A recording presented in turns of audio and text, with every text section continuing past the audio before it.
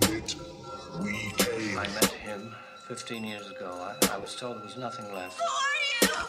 Explorers in the further regions of experience. Demons to some, angels to others. Call you Meatloaf Jack!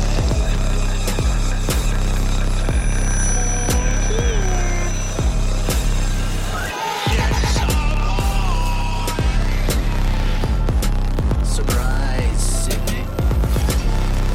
Come on, don't be chicken shit. Hello and welcome to How I Met Your Monster, the show where we discuss the introductions to your favorite movie monsters. I'm Zach. I'm Danny. And I'm Casey. And you know what they say, misery loves company. Misery loves company. Misery loves You were late, company. And they say that two's company, three's a crowd. Three's a crowd. Uh-oh. Bye. Four, You're a whore. you're a whore. Five. What did you call me?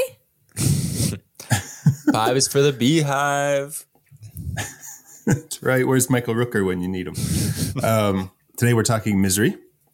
And more specifically, we're talking Annie Wilkes, who is our monster for this week on How I Met Your Monster. And what do you guys think of this movie? I love it. I would just like to say that this is a personal favorite of mine, and not only because I am a little obsessed with Stephen King. Okay. And by That's obsessed, I mean I've read more than 3 of his books out of his 500 book catalog. Man, I don't know how he writes them so fast. I don't get it. But God bless him. Yeah. He's the king of writing. So it makes sense. Stephen King. Yeah. Oh, I see what you did there. Yeah. He was crowned with that name. And the second place is Prince. He wrote the second most amount of books because he's not a king, he's a prince. And if the king writes the most, then the king writes the second most. Then the prince writes the second most. Yeah. What's after a prince? A jester. I was gonna say Joker, and I was gonna say Joaquin What are you? Phoenix. Yeah, I was going to say, are you playing cards? What are you talking about? No, the jester does not come after the prince. The jester is the person that's being made fun of in court. And who's court. Michael Douglas's dad? Why can't I think of his name? Kirk Douglas? Kirk Douglas. He's written more books than Stephen King because he starred in the movie Ace in the Hole. So he's the ace. So he's ace. Okay. Where does Dean Koontz fit into this? Dean Koontz. My mom loves Koontz him. write as many books as Stephen King, so it's not even a competition. But I do know Margot Robbie comes in. She's like in 5th place because she was in Mary, Queen of Scots. Okay. She's also Harley Quinn. Oh, okay. Well, Quinn as in like Quint, which is 5. Yes. And she's tied with Quint from Jaws. So they actually, they double up. They write their books together. So riveting stuff. Matt Dillon comes in 6th because he wrote, or he's, are we writing in him or starring him or in him or what? What's the criteria here? That's a anything great they had to do with. Well, Matt Dillon comes in 6th because of the house that Jack built. Oh, God. Oh, because he's Jack. He's Jack. Okay. I had something else, and now I don't remember what it was. Paul Rudd comes in 7th. Paul Rudd comes in 7th because he was the narrator / host of the 10. And Daniel Day-Lewis. Oh, my fucking God, you guys. He's right underneath Paul Rudd because he starred in the musical version of 8.5 called 9. And then Brad Pitt comes in 7th. For 7 years in Tibet. I was going to say 7. Also, the only reason these episodes are so long is because I talk too much nonsense. I'm going to rein that in a little. Who said that, Casey? Danny Salem. That was a text message from Danny Salem. Oh my God, that's so funny. Have you guys watched anything this week besides Misery?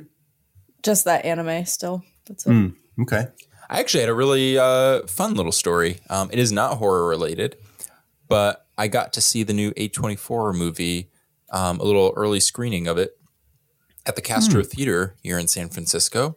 Marcel the Shell with Shoes On. Oh my gosh. Jenny Slate was there, and she Wow, opened no it way. up. They did a Q&A. She did a whole talk. She opened it and closed the show, and it was a blast.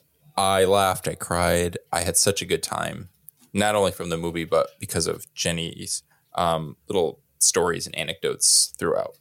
It was a great time. Highly recommend it. Awesome. Yeah, I can't wait to see that. Do you watch anything, Zach? Yeah, I watched Gretel and Hansel. Ah, Have you seen it? yes. How was it? I've seen it. It was good. Actually, it was really good. Yeah, it's very good. It was cool, and it was really gorgeously shot and just a cool story. Yeah. Do they I flip liked the it. script a little bit on the original story? Well, I don't really remember. Was Hansel usually like the older one in charge? That's a good question. No, Because this one, Gretel, was like, she was older than Hansel and she kind of like took care of him. But I don't remember if that was different in the original. To be honest, I asked that question and now I'm not even sure if it ends, like if it's one of those like morality tales or if it's like a happy ending. So it's a happy ending. it is. Okay. Oh, I did forget. This is not important, but I did forget that I also just watched last night Insidious 3, which is so much fun.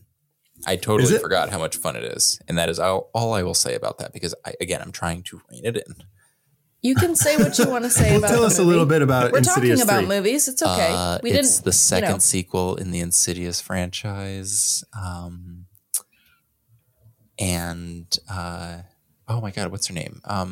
Lin Shaye really just gets to shine in that movie, which is a lot of fun because I don't know if you guys have seen the Insidious movies, but she's always kind I of saw like, part one.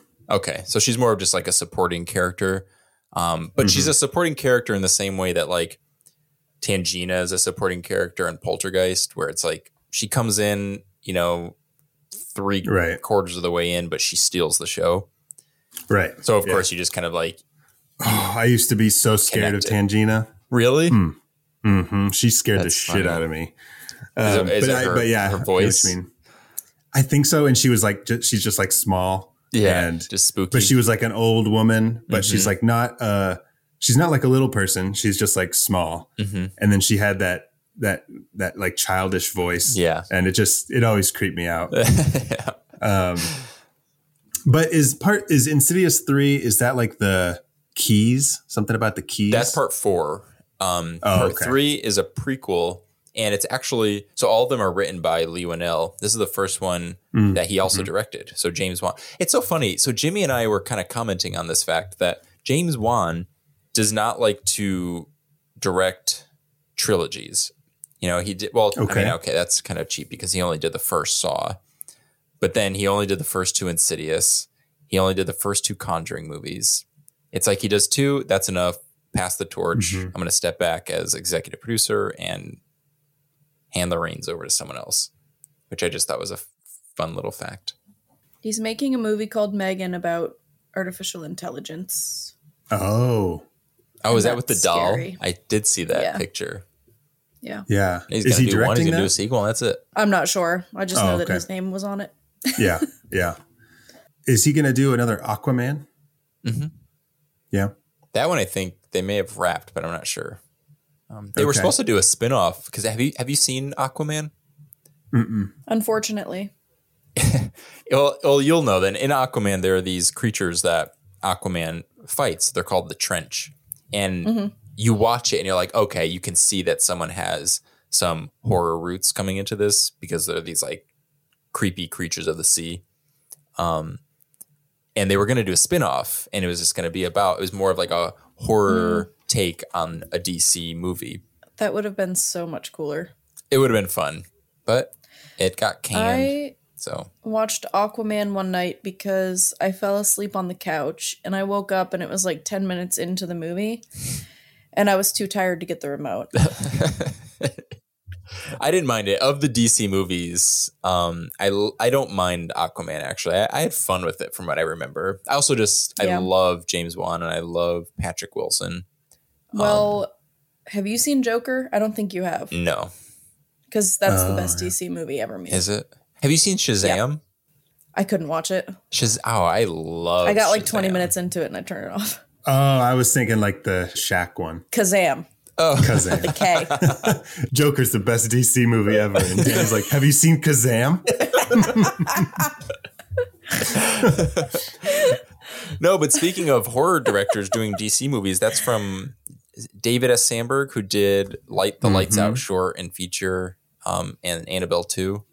Yeah, something about you turned me onto him. Like he's got all those YouTube videos. Oh, and that's such great videos on there. He's very informative, and I love that he just like shares the process and all the cool behind the scenes stuff of how he works. And totally, like super stuff, raw, super vulnerable. Just like this is it. This is how difficult it can be, but also kind of like how doable it all is. And and like those shorts that he makes on YouTube, and they look so good, and then he like breaks them down afterwards, and he's like, oh, he goes through step by step, and he's like, we just used like this light bulb for this and this for this, and then you're like, so cool. what was your rental house? He's like, IKEA. It's like, oh, okay. Yeah. We'll have to. I'll put some links to those videos in the show notes because we haven't talked about our show notes in a while. So no, put in the show notes. But speaking of trilogies, real quick, and it's a fitting time to talk about this, I think, because it was just announced today that the Batman sequel got greenlit with Matt Reeves and Robert Pattinson and all those people returning. I want there to be just a Batman movie. Mm-hmm.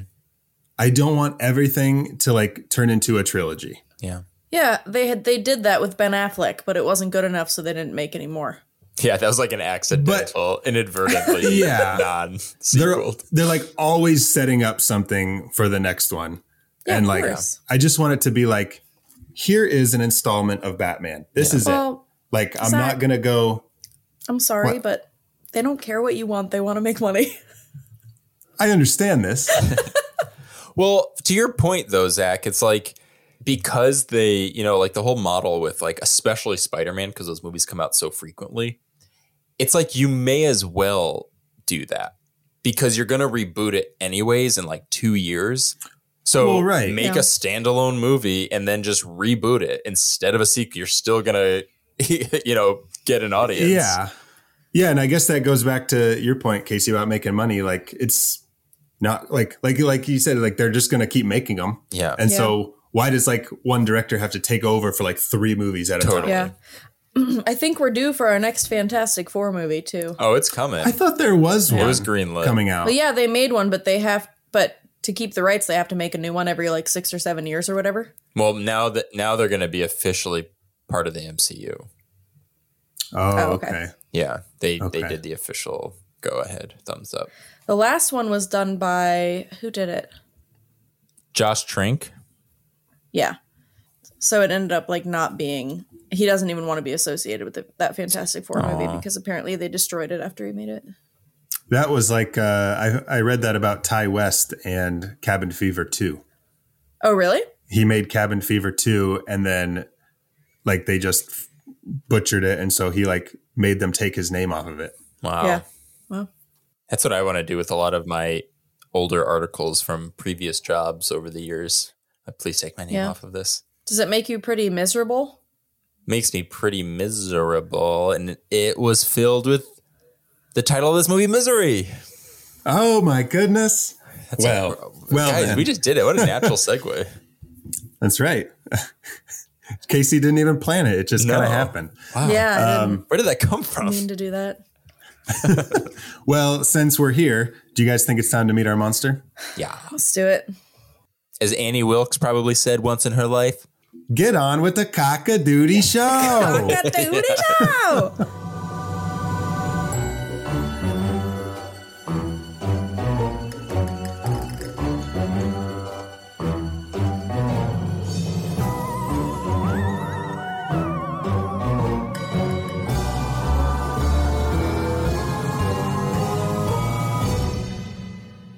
think she's one of my favorite monsters. Because like, I don't know, I guess humans scare me more than things I know that aren't real.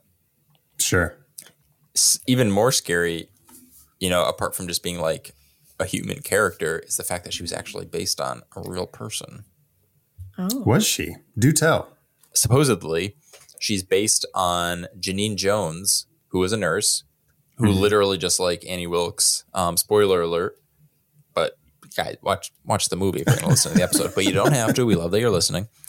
She killed up to around 50 kids in the span of 2 years. She was working as a nurse. Man. But yeah. Well, that's fucked up. Yeah, what year did that happen? I don't know. But also, one quick thing. So Annie Wilkes was based on a real person, but do you know why Stephen King wrote the book in the first place and wanted to write about Annie Wilkes? No, I do not. Which I thought was kind of fascinating. In an article with Rolling Stone, he said, and I quote, "Misery is a book about cocaine. Annie Wilkes is cocaine. She was my number one fan." Man. But yeah, I thought that was fascinating and terrifying. The fact that your head goes there from like, for a story from like a real life battle. Yep. Mm-hmm. Was it Cujo that he doesn't remember writing? Mm-hmm. That's wild. Oh, I'm actually reading Cujo right now. That's so fitting. Really? Mm-hmm. Oh, it's your fourth Stephen King one, huh? Yeah, that's my fourth. Or four. Cody's parents, they're so sweet. They've been getting me these for my birthdays and for Christmas. They get me a Stephen King book from this collection. So these beautiful like red leather bound Stephen King books with like gold script, and they're so pretty. So I have 4 right now. I have Christine, Misery, Carrie, and Cujo. Have you read Misery? Never read Misery. I've only read The Shining, Carrie, Salem's Lot, one book of short stories. I'm reading Cujo. I feel like there was one more. Oh, and then I read his memoir on writing, but Okay. I think that's it. Nice. Nice. Love Steve. I read The Stand one time. That took me like 2 months. Oh my God. Oh, and to read It. The Stand. I read It. That was good. The Stand. That one is intimidating to me. Someday I want to try it out, but is it do you feel like it's a quick read? Oh, well, it took me 2 months, but Well, that just depends on how fast. But is it you like read. slog it along? wasn't like, no. It was like, I was always like, oh man, I couldn't wait to pick it back up. That's good. Right now I'm reading You've Got Red on You, which is how Shaun of the Dead was brought to life. Me too. So are you reading that too? We're like the same person. Nice. Yeah. I saw it at the bookstore. when I was like, got- yes. Did you get it? Like, it's a nice fucking book. Mhm. Like, the pages are all thick and they've got that red, The like on the outside. And exterior. Yeah. it's got like the built-in bookmark. I love books that have built-in bookmarks. It's so fancy. It's kind of cool. But today we're talking Annie Wilkes. And we've learned a little bit already about the real life Annie Wilkes character named, what was her name again? Janine Jones. Janine Jones. Janine Jones. She operated between 1960 and 1972. Okay. Well, now let's meet Annie Wilkes. So Annie Wilkes, born and raised in California. She graduated valedictorian from Harry S. Truman High School in Bakersfield, California in 1968. She went to the University of California at Los Angeles nursing program, where she graduated magna cum laude.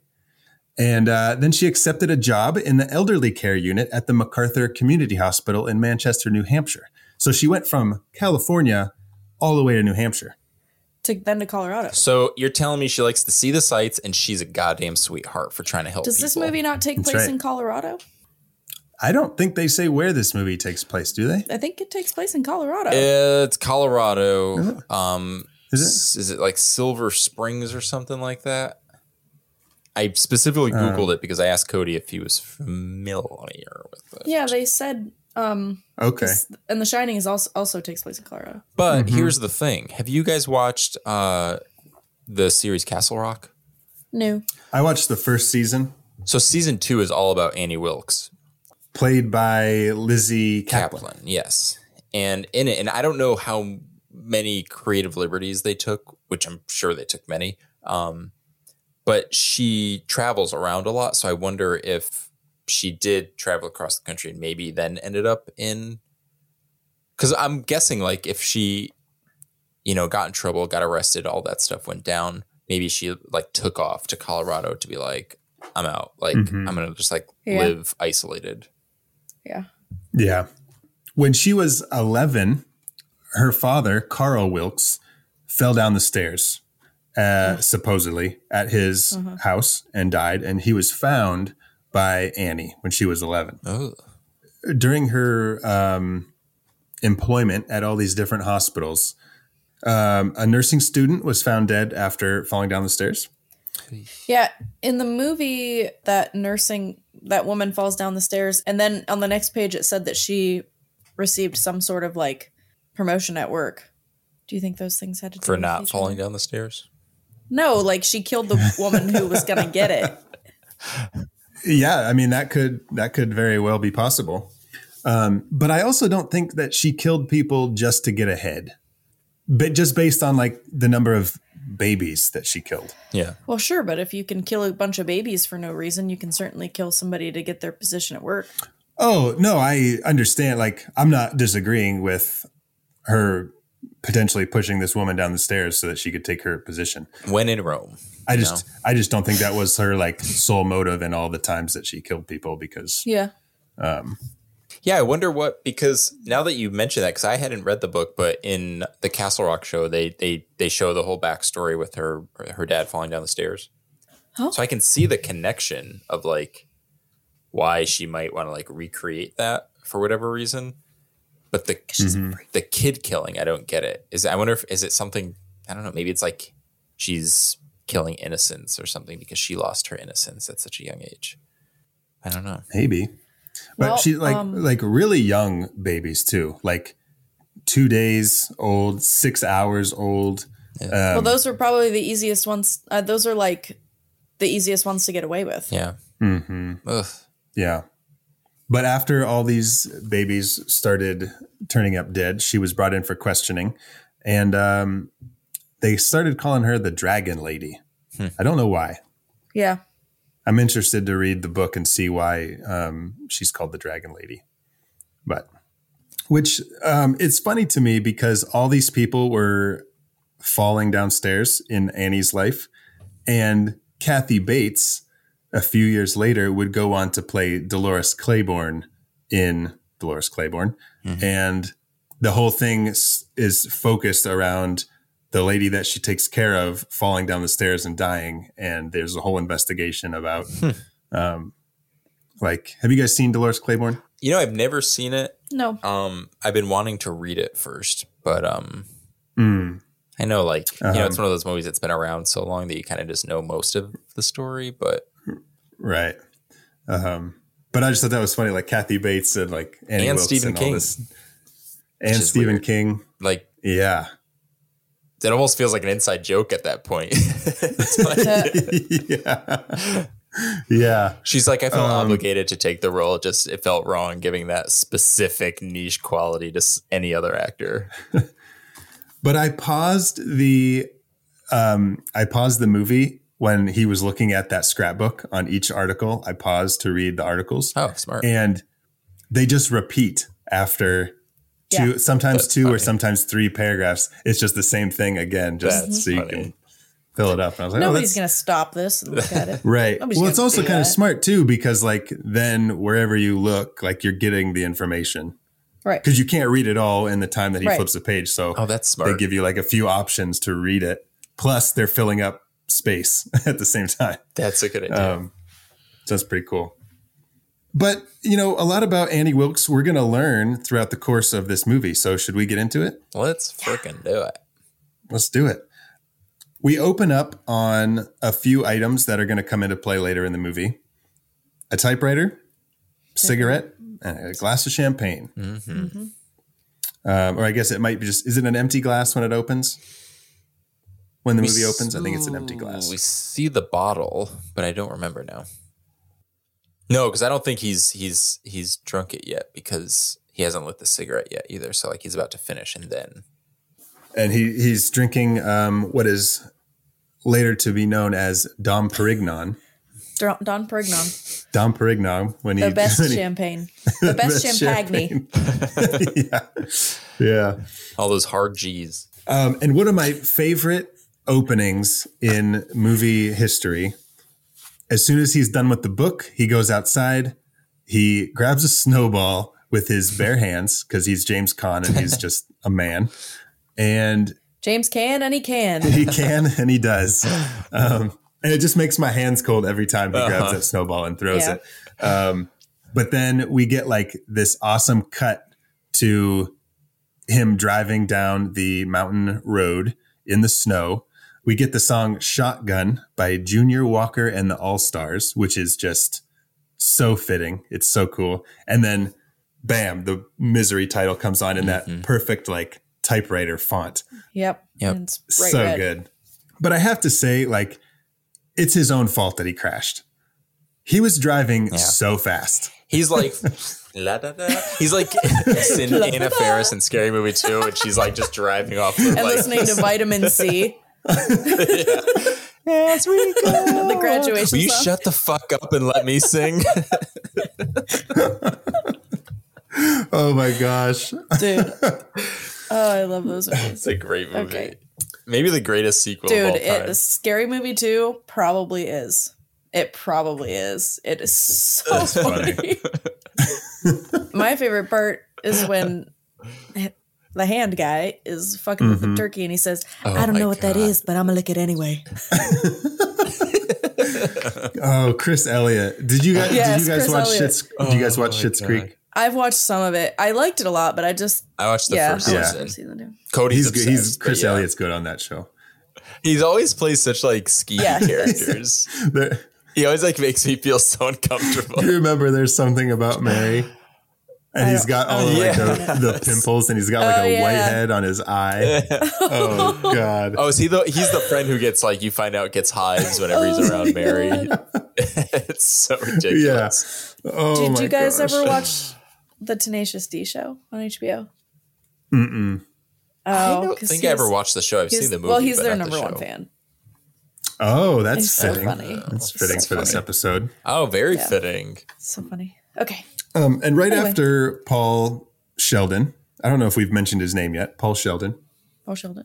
Right after Paul crashes, we cut to a flashback of him in his literary agent's office, and they're talking about his new book and Misery Chastain. That's the first time we find out that his character in this series of books that he writes is called Misery.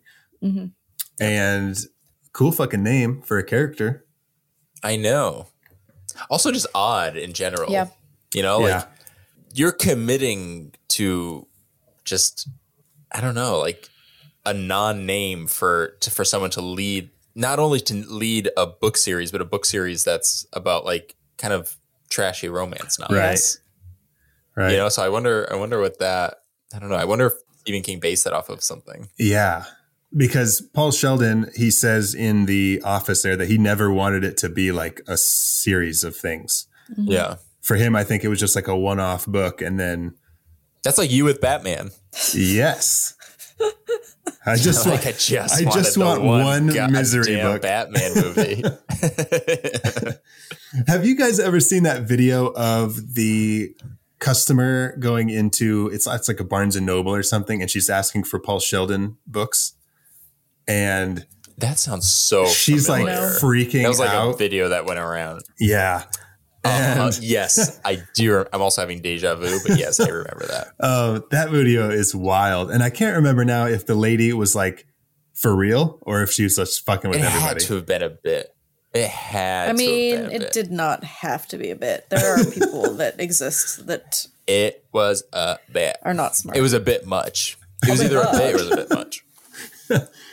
And then we're cutting back to Paul in his car, and some mysterious person is saving him. Hold that. Before he gets saved, he goes like this. Oh, And yeah. it's like the worst fucking pass out scene I've ever seen. That is Yeah. all. How do we let the audience know Yeah. that he he's not- recognizes her but isn't conscious? Yeah. Well, it looks like his Can you eyes do are like open. Yeah. To me, it looks like his eyes are always like fluttering, like he's like still semi-conscious. But either way, that was silly. But before we go any further, I have to state this, and I think Danny may agree with me. Casey, I don't know where you fall, probably in the same line, but this is almost like a perfect movie. Yes, it is. 100%. This I is. agree. I was actually going to comment on how that was even a perfect opening and a perfect place to do a flashback. Like, Yeah. oh, it's like frustrating how good it is. So wanna punch whatever criticisms we say about this movie, as with all movies, they're all in good fun Yeah. because Oh, yeah. this Unless might, it's the town that dreaded sundown. unless it's the town that did it sundown. Yeah, I mean, any critique that comes out of my mouth is just like probably just like based out of like my own insecurity and a desperate need to get people to laugh. Yeah, at no, me. I do love this movie, but that part I was love like, it. that was just a little corny for me. Yeah. But that's literally the only negative thing I have to say about this movie. Oh, okay. I'm going to keep you to that. All right, let's do it. We should also mention the fact that this is from Rob Reiner, whose previous Stephen King adaptation was Stand by Zach. Me. What's the title? Stand by Me. That's right. Which there's a connection somewhere because I'm assuming They're all that connected. Annie Wilkes bought that Royal typewriter, that somehow in the shifting of things being sold and bought and moved around, at one point that was Gordy's typewriter. Oh, love that. Mm-hmm. Love that. He was just passing through and he sold it at a pawn shop because he wanted to get a God knows what. Fudge sickle. Does Stand By Me I believe take place it, yeah. in Colorado? No, it takes place in No, Oregon. oddly enough, it's supposed to be in Maine. Yeah. In Portland, Maine, and then they decided. Rob Reiner was like, "I want to make it in Portland, Oregon." Mm-hmm. So Oh, okay, that is weird. So it could get from Oregon to Colorado. yeah, absolutely. It could. yeah, totes. I have a question for you both. Now, when Rob Reiner adapted Stephen King's novella *The Body*, and then they obviously retitled it to *Stand by Me*, if he had done the same thing to *Misery* and decided to name it after a popular song, does not have to be a song from the 50s. What song do you think he would have named it after? Oh my That God. would have like tied in. You should have with the asked me movie? this earlier. I need time to prepare. I know, it I'm just not popped in my quick head. on and I my was like, feet. ooh. Ooh. Oh, I'm not either, but let's take some time. All right, let's I take mean, it some could've- time. Let's really not rein it When in a- on this. when a one. man loves a Take woman. a lot of He does tell her that he loves her. Can you imagine? I mean, if it was made if they did a remake, they could have called it Misery Business, obviously. Mm-hmm. But that's Paramore. Misery Business. Yes. Okay. Yeah. There's that one. My girl. Why do fools fall in love? Yeah. Why do My fools fall in girl. love? That's so good. Yeah, because that Misery. Did Misery come out before the My Girl movie? Yeah. Misery was 1990. Are we right? Are we Yeah. Are we right? Is our hive mind correct on this one? My Girl movie was oh my God, it's telling me when My Girl 2 came out. I don't My Girl need to 1 was know. 1991. Misery came out in 1990. Yes. Okay, so they would have. So guys, if Rob Reiner had gone this route and followed that trajectory of changing his titles, this movie could have been named My Girl, which means the movie My Girl would not have been named My Girl, which would have changed everyone's whole perception on this movie. So in that case, what would My Girl have been named because of this butterfly effect of just tragic title changing chaos? My girl B would have movie. been called. I was going to say, don't forget your EpiPen. Don't forget your EpiPen. They just go really Yeah, they're just going for it. Oh, I love And it. so actually, my first CD that I got for my birthday when I was 9 years old, I got my first CD player and I got 3 CDs for my birthday. I got Shaq Diesel, Shaquille is O'Neal. that? It's Shaquille O'Neal, Shaq Diesel. You don't know Shaquille O'Neal? I know who Obviously. Shaquille O'Neal is, but I didn't know that he had got- a rap career. Oh yeah. Oh yeah. Bust him in the eye, shit. You wanna fight, come fight me. I hit you with the wild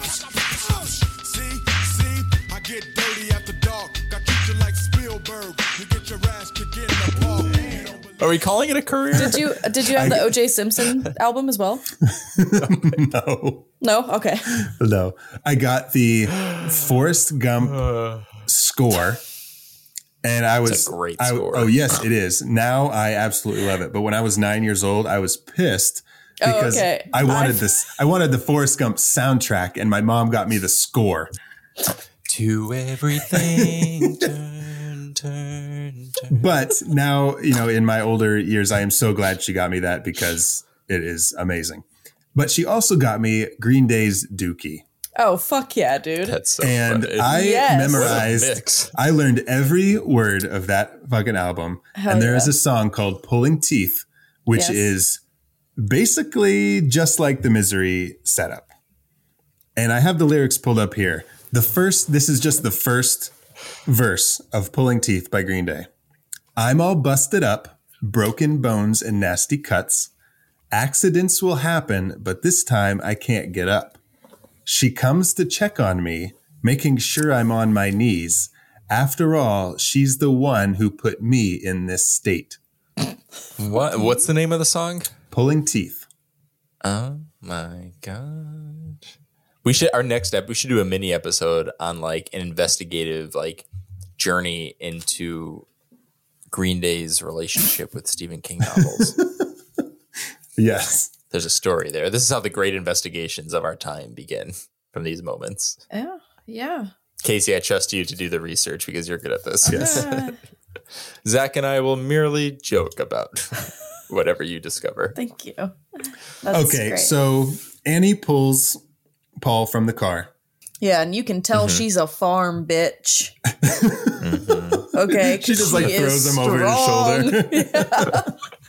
She throws him up to her car, like up the hill. She Yeah, is because strong. not only is he over her shoulders, she's also walking in like a couple feet of snow. Snow, yeah. Yeah. Oh, yeah. Yeah. But the first time we see Annie is just awesome because it's a POV from Paul, and he's looking up, and the first thing we hear is, "I'm your number one fan," and then you kind of just know it's all downhill from here. But she's out of focus when you first see her, and then it gets sharper as he comes to, and she's just like that POV shot, and she's just like right over him. Ugh. Yep. Oh man, his legs. Yeah. Oh, Yeah. God. They are That was- so gross. That's some So bruised nasty. up hobbit feet business. Yeah. That just, Well, they were missing all the made me hair, Nauseous. Yeah, hairless hobbit feet. They're like three Yeah. times the size of his regular leg. Oh, They're all purple and bloated. Yeah. Good shit. it's like I kind of want to like. They look like soft and pillowy. Like I would Yeah. totes snap on Yeah. one, but For sure. It'd make a great pillow, yeah. yeah, 100%. Yeah. Except he'd be screaming and that would just be annoying. So I'm like, Paul, I can't sleep. Shut up, Annie. knock him Needle out. him. Come on. Put that thing in him. Give him those orange pills. You're using Paul's legs as a pillow, and then he's screaming, so you're hitting him with an actual pillow, telling him to shut up.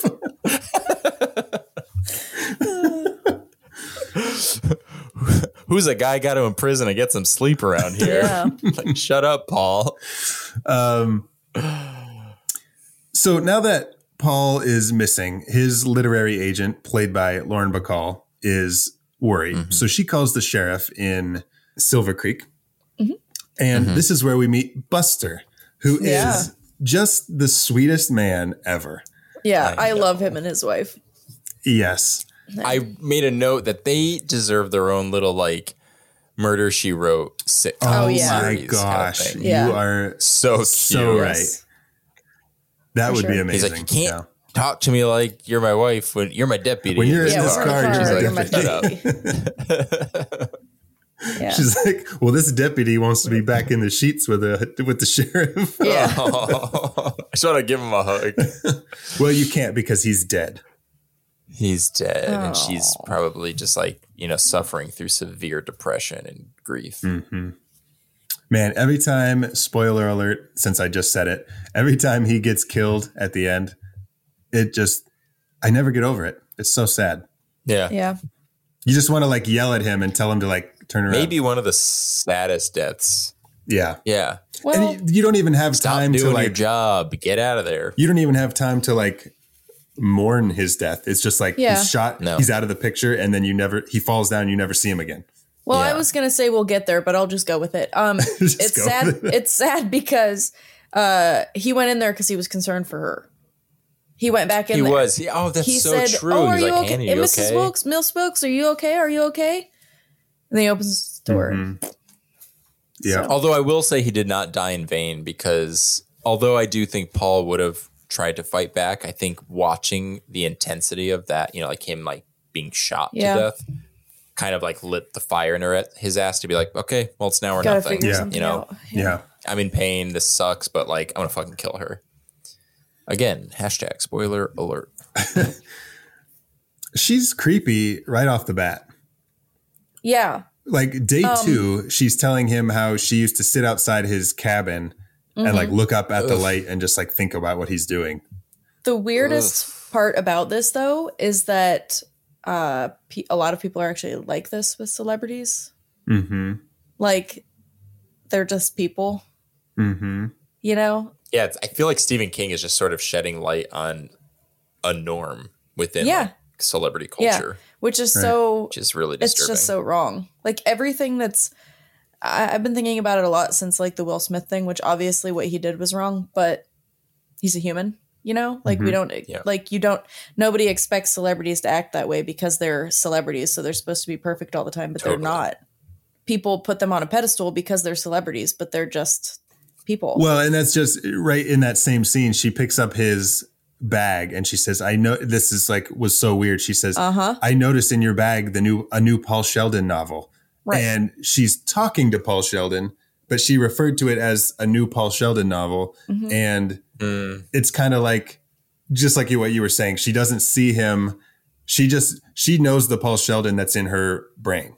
Right. And like, she's just, But she falls in love with both, remember? This is that like, she falls in love with both. it is like creepy fandom culture. Yeah. I'm a big Doctor Who fan, but a few years ago I was like in it. I was doing like the cosplay and everything, and I miss it. I would still do it. God, I love that. Yeah. So much fun. Zach actually shot some wonderful photos for us. We'll put them in the show notes. I got to find them. No, but I just remember, and this isn't, a slight against anyone in particular, because I don't even think I 100% did not personally meet or do I know anyone who was like this.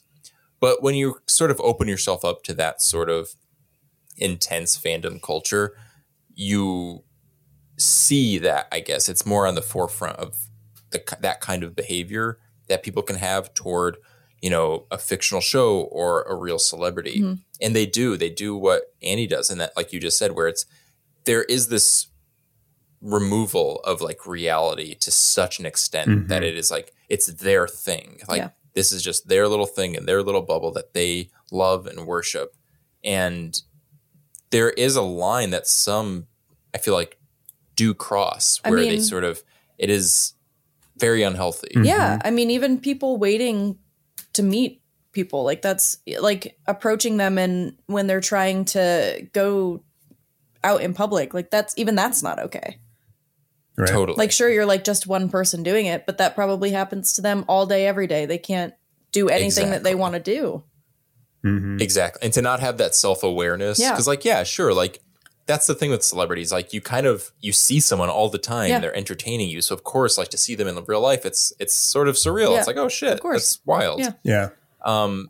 But to not know better Yeah. than to be like, oh, I need to be respectful. Yeah. That's crazy. Yeah. It's just, it shows a lot about like who you are. And obviously Annie Wilkes doesn't have that. And at the same time, I 100% agree with you guys. But just to look at the other side of it, it's like no one asked them to try to like dedicate their whole life to try to be a movie star. Yeah. And then, I mean, you absolutely know what you're getting into, yeah, you know? You But do I open mean- yourself up to that. Yeah. I totally am in agreement with you guys. But there is that other side where it's like, you No, know that's that you fair, know 'cause what comes then- with the territory. Yeah. Yeah. I mean, Totally. so Chris Evans, before he took the role for Captain America, he said it took him weeks to like actually think about it and really decide if he wanted to do something that was going to change his entire life like that. Because it does. Yeah. That's right. And he got God, really can you depressed and imagine? stuff. Yeah. Man. Yeah, you think, oh, he got offered the role of Captain America. Like, what Yeah, are you doing? Why would you amazing. say no? Yeah. But yeah, that's Yeah. interesting to think like, man. Especially as an actor who's like trying to make it in the industry. Mm-hmm. Yeah.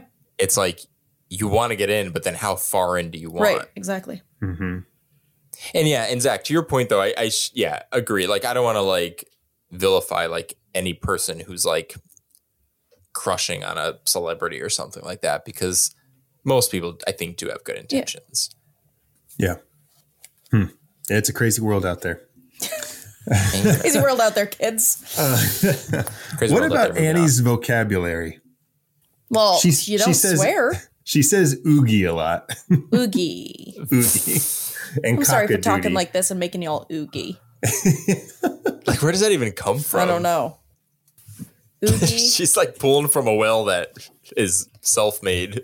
Yeah. You can't just throw that out there into the world. Right. It's a made up vernacular. Yeah, she's just like so, just like kind of like building on the idea of like her just sort of being removed from reality. Even little things like when she does show him his legs, it's like she doesn't know better to be like, that's gonna trigger him. You know, not only is it upsetting to see because of the accident he's in, but like that's visually jarring and it doesn't even faze her. It's just like, look. And he's like, Jesus, like I can't look at that. And she's like, oh, sorry. Yeah. It's just there is this removal from reality Well, and like she's- awareness. Very much like very childlike, including the no swearing in her vocabulary and stuff like that. Oh, but like when she totally. brings the pig in and stuff and she's like, oh, like dancing around and kissing at it and all that kind of stuff. Yeah. Mm-hmm. That's such a, for whatever reason, I didn't go into it thinking of her behavior. I mean, yeah, it's childlike, but I wasn't thinking of it as her like sort of like going back into like a sort of childlike behavior. Yeah. But then when you told me about like her backstory, losing her father, and then when you find out like she clearly targeted children. Yeah. Mm-hmm. So there was something with her childhood that she was either repressing or felt like she couldn't satisfy. That makes so much sense. And Yeah. Yeah. It's like I don't know why I didn't directly make that connection. she like emotionally stopped Yeah. growing at age 11 when she found Yeah. her dad, because she even like Totally. coming up here in a minute, she even goes into like temper tantrums. Yes. You know what I mean? Yep. And it's like, In the same Yeah. way you can't talk to a kid. Right. It's just like, what are you doing? Stop. Relax. mm-hmm. Yeah. God, fascinating. Oh, yeah. We should also point out the fact that Kathy Bates won the Oscar for this performance. Dude. yeah. She gives Yeah. me chills in Deservedly this so. movie. Mhm. Yeah. It's so wild, Yeah. the range that she has in this movie. Yeah. Yeah. So Which made impressive. me wonder, like, and I guess you could call this more of like a thriller than a horror movie. But like the way that a lot of the awards, especially the Academy Awards, kind of, they're known for like ignoring the horror genre. Yeah. And then you think like Kathy Bates won the Oscar for this. But like, for example, Toni Collette for Hereditary, who was Ugh. amazing, Yeah. doesn't even get recognized or Yeah. nominated. Yeah. And so it's like you wonder how they went from that to where we are now. This is coming a year before, I want to say a year or two before Silence of the Lambs swept Oh. and Anthony Hopkins won. Yeah. Okay. So so there's like a lot of ways you could look at it. Like that could have just been, maybe they were kind of giving awards to too many sort of like, for lack of a better word, like kind of, well, that sounds mean because I like these movies, but like more hoity-toity, little uppity, more quote unquote respectable movies. Well, So maybe they felt like they needed to sort of like expose themselves to that. They were hungry for it. But then you look at like, you could also argue that there is that fine line between what they're willing to celebrate. yeah. A movie like, Javier Bardem in No Country for Old Men. I mean, that won Best Picture. So No Country for Old Men, Silence of the Lambs, Misery. They are, like you said, like thrillers. Yeah. Where Hereditary, but then Silence of the Lambs goes in some pretty wild places. Yeah. I think Hereditary, though, okay, so it is, I think it's quote unquote elevated horror. I think that it's just probably a little bit past the point where like people probably didn't give it that much attention as far as awards go because it was like you had to think about it. And there was way more to it than just a woman kidnapping her biggest fan. And, you know, I mean, obviously we're watching it and doing what we're doing. We're discovering that there's more to that. But in Hereditary, you actually have to think about all of it to understand even how it ends, you know? Right. Yep. It also, and to that point, Hereditary has like a really surreal sort of third act. And like even just like the last few minutes of it are just so bizarre. And I wonder if that made some kind of impression, like that last, like what it's leaving you with may like leave an impression in a potential voter's mouth. Yeah. Whereas Misery ends in a more traditional way. Even Silence of the Lambs. No Country for Old Men sort of has like a non-traditional ending, but it's still kind of, you know, you're not ending with like someone like sawing their neck off and, you know, it's not that crazy. Yeah. Right. So I wonder if Hereditary had sort of still kind of went all in on the crazy in that regard, but then kind of ended it a little more traditionally, if maybe it would have been regarded differently. But I mean, I'm just pulling that out of my ass and just thinking like what it is, like what is stopping them? Because Silence of the Lambs has someone who literally rips someone's face off and wears their skin on their face. Yeah. It's like, Right. how are you going to argue that's more respectable than Hereditary? Yeah. That's so like beyond subjectivity. Yeah. God damn it. Come on, Academy. Come on. All genres should be accepted and honored. Yeah. But back to Misery. The first time we see Annie in her like agitated state is when she is feeding Paul soup and she makes a comment about the swearing in his new novel. She says, people don't talk like that. No nobility. And which is pretty, come on. Come on. You killed a bunch of babies. You killed a bunch of babies. Exactly. Let's not bury the lead, Annie. But so Barry Sonnenfeld was the director of photography on this movie, which is awesome. And so fun. Him and whoever's choice it was, his choice or Rob Reiner's choice, whatever. But the lens they use in that shot where she's kind of getting upset about how people don't talk that way. And it's this wide angle and it makes the room kind of look, there's like a perspective thing going on with her in the room. And it just makes you feel kind of like uneasy at the same time where you're seeing like her true colors. She's like, you're just scratching the surface a little bit, but you're like, oh shit, there's something more going on here. And just the way they shot that was just, it's just, like we're going to visually unsettle you while she's, like you said, like showing her true colors. Right. Yeah. Right. That's fun. And Buster, back to Buster, poor Buster.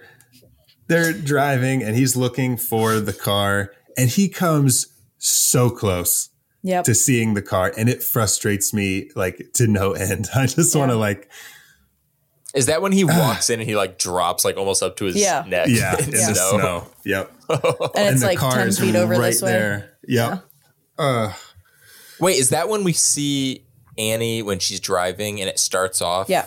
We get a lot of like POVs, but it comes from her POV, and then we kind of like 180 around and we see that it's her. So it's this great like he sees her. We're making connections with like the locals, like people are being tied together, and she's also in on it. She's like, okay, she's thinking like they're gonna start putting things together. I should get prepared. Yeah. Ugh. And like I guess he was kind of calm getting back into the car, but like, how does she know that he didn't find the car? Right. Exactly. You know what I mean? That's a great point. But now, okay, I started talking about camera lenses and now I'm in like filmmaking mode, but like there must have been, you know, they had like a platform rig in front of Annie's car. And so they're shooting towards. Oh, it's a beautiful shot. Yeah. We should absolutely dedicate some time to the and then technical the camera skills turns behind this. Right. And so they still have to get like the whole shot of Annie, but also the shot of him. Yeah. Cause it's not through the windshield. Cause you're shooting pretty wide there too. So then to like 180 like that. Yeah. And then still frame it as like basically like a medium close up on her. It's the same way. It's the same way I feel about Raiders of the Lost Ark when it's the truck chase, right? Where the Ark is on the truck and Indy's riding the horse down and he jumps over and he's throwing the Nazis off and all this stuff. When he gets in the truck to drive it, there's no front of the truck. There's like a fake little steering wheel and then there's nothing in front of him.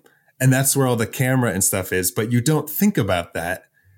So like when you see like behind the scenes footage, it's just like this half of a little truck. And then there's like a whole team of people in front of it because you're right there. Like you're in the, like where the steering wheel would be. You're watching Indy drive this truck. It's just so cool. See, I was so immersed. I didn't even think of that. Yep. Yeah, you're not supposed to. That's the point. Yeah. Yeah. They did a good job. Who did that? Spielberg? No, I think it was that Yule Bowl. Oh my God. House of the Dead. Good Lord. So here we meet Misery the pig, also known as Mizzy later in the movie, which is kind of cute. I mean, It is cute. Its little snout like kind of like tips back when it snorts. Yeah, she's adorable. Yep.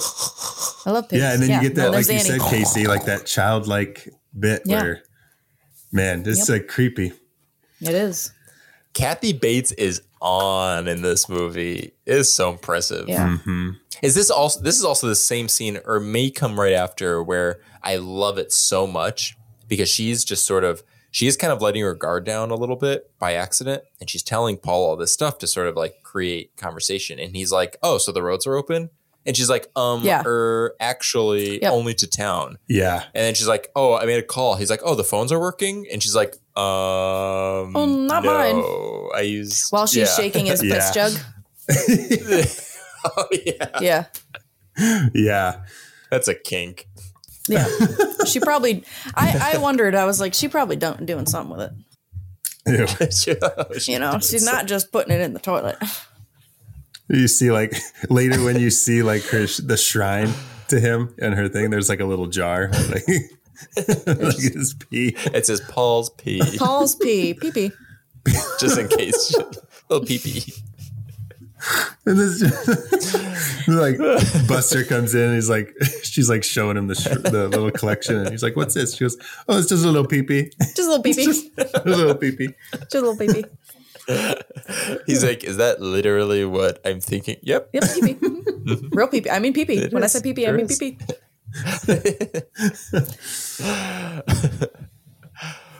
This is also right after that when she wakes him up in the middle of the night because she has read through his script and she has read through his novel and found out that he killed Misery. Yep. And she and is this, I not would happy. argue, is like the monster reveal of the movie, right? Yeah. Yep. She's like, this is her true colors. Guards are down. We're getting the true Annie Wilkes. She told him that nobody knows that he's actually there. She hasn't called anybody. She hasn't done anything to let anybody know what's happened to him. Mm-hmm. And she says, like, if I die, you die. Yeah. Yeah. She says, you better hope nothing happens to me. Yeah. If I die, you die. Yeah. Oh, yeah. I wrote that quote and then underneath I wrote, Paul's like, holy fucking shit. Sometimes I look at my notes and I'm like, what? Yeah. Cause she picks up the bed, the foot of the bed and starts slamming it down and his legs are there. And I told you she's a farm bitch. I love that description. She can't have Misery dying. And so it's kind of like a revenge thing because the book that he wrote is not about Misery, but she makes him burn it in the grill. Mm-hmm. And it's kind of like your next book can't be something else because Misery's not done. You need to bring her back. And so... You know who this reminds me of? Who? All right, this is a spoiler alert for Scream 2022. So fast forward like 30 seconds. Okay. I'd go a minute. But this is basically the motive for the killers in Scream 5, where it's like they did not like where the franchise was going. They wanted to take the reins and like just take control. Mm-hmm. Obviously, there's like some like differences in the approach, but basically the same idea of just like bitchy fans who just like can't handle the fact that their beloved thing that they love isn't doing exactly what they want it to do. Yep. Toxic fandom. Man. She makes him burn it. She makes him burn it. But beforehand, when he's like trying to play with her and say, there's so many copies, like it doesn't matter. Yeah. And she knows, but she's just like, she walks around the bed, just like nonchalantly covering him in lighter fluid as she's just like talking. So scary. Man, that's where I wrote, this movie is so fucking good. It's Well, that's the thing is like, would you rather be, I mean, no one wants to be imprisoned, but would you rather be imprisoned by someone who is just constant in their like evil behavior, or you never know when they're going to slip out of it? Yeah. Cause it's like, it almost kind of reminds me of in M. Night Shyamalan's Split, when you're like, you don't know which version of James McAvoy's character you're talking to. oh, okay. Yeah. So you're like, I think I can get through to this one, but when is he going to change? I think And that's almost scarier because it's like a time bomb, but you don't know where that ticker is on the clock. with Yeah. her like childlike state though, like she's obviously way more easily manipulated. Like he's able to convince her and sway That's her true. of like really outlandish, like ridiculous things that Yep. an adult wouldn't believe if they were putting somebody in that situation. Right.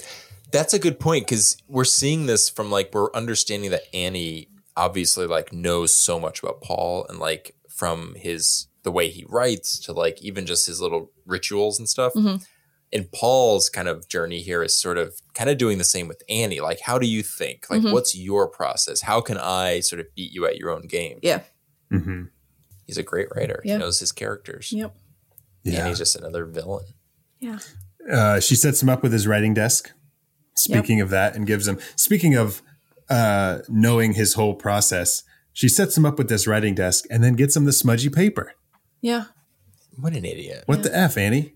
What the And she does like this what the little like, cock-a-doodie? what the cock-a-doodie, Annie?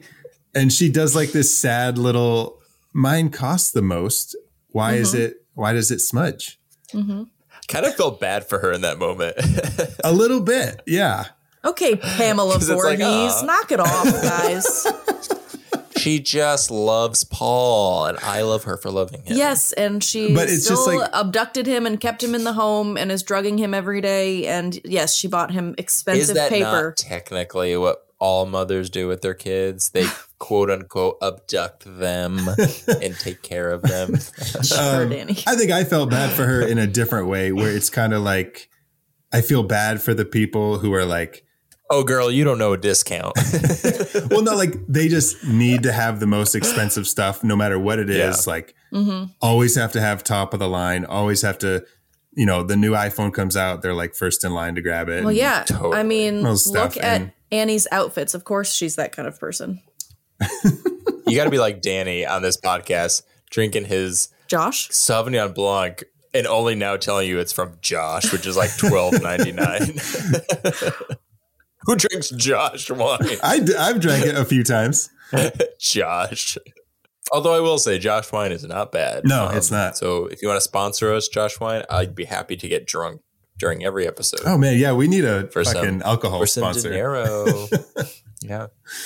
Of course, we'd get alcohol to sponsor us. That's how we kick off.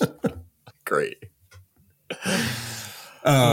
But yeah, so that's how I kind of felt bad, where she's like, but it's the most expensive. Why is it not the best? And I'm like, well, Yeah. you know, well, then she sometimes- slams the box on his legs. So how does that make you feel? You still feel bad for Annie?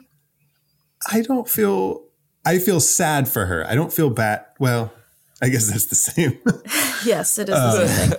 Oh, so speaking of like we were talking about, like you can't help but like go into like the filmmaker headspace. I was looking at just sort of like the blocking of the scene and the staging of the characters. And obviously like we've seen this movie a few times, or at least more than once. And so, you know, it's coming. And I remember just kind of watching it because I was like, he's kind of tucked into that chair, you know, into that table. Like, how does she do that? And if you watch, he just kind of rolls out just like casually. And I'm like, you idiot. What are you doing? You're opening yourself up as a target. Yeah. Yeah, she's like being crazy, and he like makes himself more vulnerable. He's like, Yeah. hey, here I am. I'll just come out in the It's open. like drawing a target on. Do you have any red paint? But I remember thinking in this scene, like, why can't she just be reasonable? And then I remembered that she's fucking crazy. Yeah. She's a little Yes. unhinged. A little Just bit. a smidge. A little unhinged, yeah. So the reason he sends her out for new paper is because he sees the bobby pin on the floor. Mm-hmm. And he's trying to get her out of the house. So she does. He finds the bobby pin. He surprises himself by unlocking the door. He's kind of just like doing it, hoping it's going to work. And then it does. And he's, kind of surprised. And so now he's out through the house and he's discovering, and this movie does such a good job at just building suspense in these scenes. I mean, not just the ones where he's outside of the room, but in all of them, but especially like they take it to another level of suspense when he's outside of the room. And Well, if you listen, you can literally hear the ticking clock. Just like, it's like, the bomb is going to blow. Like, don't fuck it up. Yeah, it's a good thing she drops that paper on the front steps, huh? yeah. Oh, yeah. And you're like waiting, like what something has to happen. There's no way she's gonna catch him, and then it's like, oh dang it! And it's such a My good detail because the penguin that he knocks over, and he doesn't see which way it was setting at first, and so he just catches it and puts it back. But he does know enough to like move the pills forward again, which is like it's so frustrating because it's not that he's not smart enough to do it. Like he knew to do that. But he just didn't see which way the... Yeah, you're right. If you watch that scene, it happens so quickly that there's no way he could know. But you want to know what's annoying? This is just like a catch. This is a little script supervisor is not paying attention today. But a little fast forward when they're having dinner, the penguin is... she already knew about it. Remember, because she mentioned it at the end, so she already knew about it. She just let it happen until it became a problem. Okay. Okay, that's fair. Because I thought the same. No, I thought the same thing when I saw them at having dinner. I was like, wait, and then I realized at the end she says, "Yeah, my penguin that you knocked over. I know you've been out before. My penguin was fucked up." That's which I don't want to admit that I'm like Annie Wilkes, but I pay very close attention to detail, so I notice shit like that too. I just assume, but if that was me, I'd be like, oh my God, my house is haunted. Even if you had a man trapped in a room? I'm like, oh no, Paul, I'm calling a priest. This house is haunted. We need to get it blessed. He's like, oh God, this is convenient. Yeah, he makes it back to the room and he's like, yeah, I think someone sweaty. Also opened the door earlier. I think someone came in here. Is he on the floor at this point? When is he on the floor? He's on the floor in the kitchen. Oh, that's right. Because he goes to the back door and we're at a low angle and it's a Dutch angle. And so you're already uneasy. And then those Dutch angles. Those Dutch angles, they'll get you every time. And then it's all in the editing, I think, in this, because it's with the music and the way they cut back and forth between her and him and her and him and her and him. Ugh. Gets your heart. But also, let's not racing. Undermine his performance there, because the second he realizes that she's here, James Caan transforms in that moment. The intensity at which he is crawling back to his is so visceral and intense. I'm like, because he looks so scared. He looks so genuine. Yeah. That was like the kind of commitment you need to sell those scenes, and he nails it. It's so good. Yes, yeah, you never, like, all the characters in this movie, you never believe for a second that they're not those people. Yeah. 100%. Yeah. Especially Sheriff Buster. Sheriff Buster. Speaking of sheriff, we get the police chief, because now they've found his car. Yes. They have found the car in the helicopter, and the police chief is that man. What's his name? Who's in everything. Who's in everything. He was in Needful Things. He was like... he's in Needful Things. That's right. I was like, he was in a Stephen King thing. What is that guy's name? He has a very distinct voice. All I can think about is Emmett Walsh, but I know that's not Emmett Walsh. No. It's J.T. Walsh. J.T. Walsh. J.T. Walsh. So I was right about a Walsh. I wonder if they're brothers. There. That would make sense. Yeah.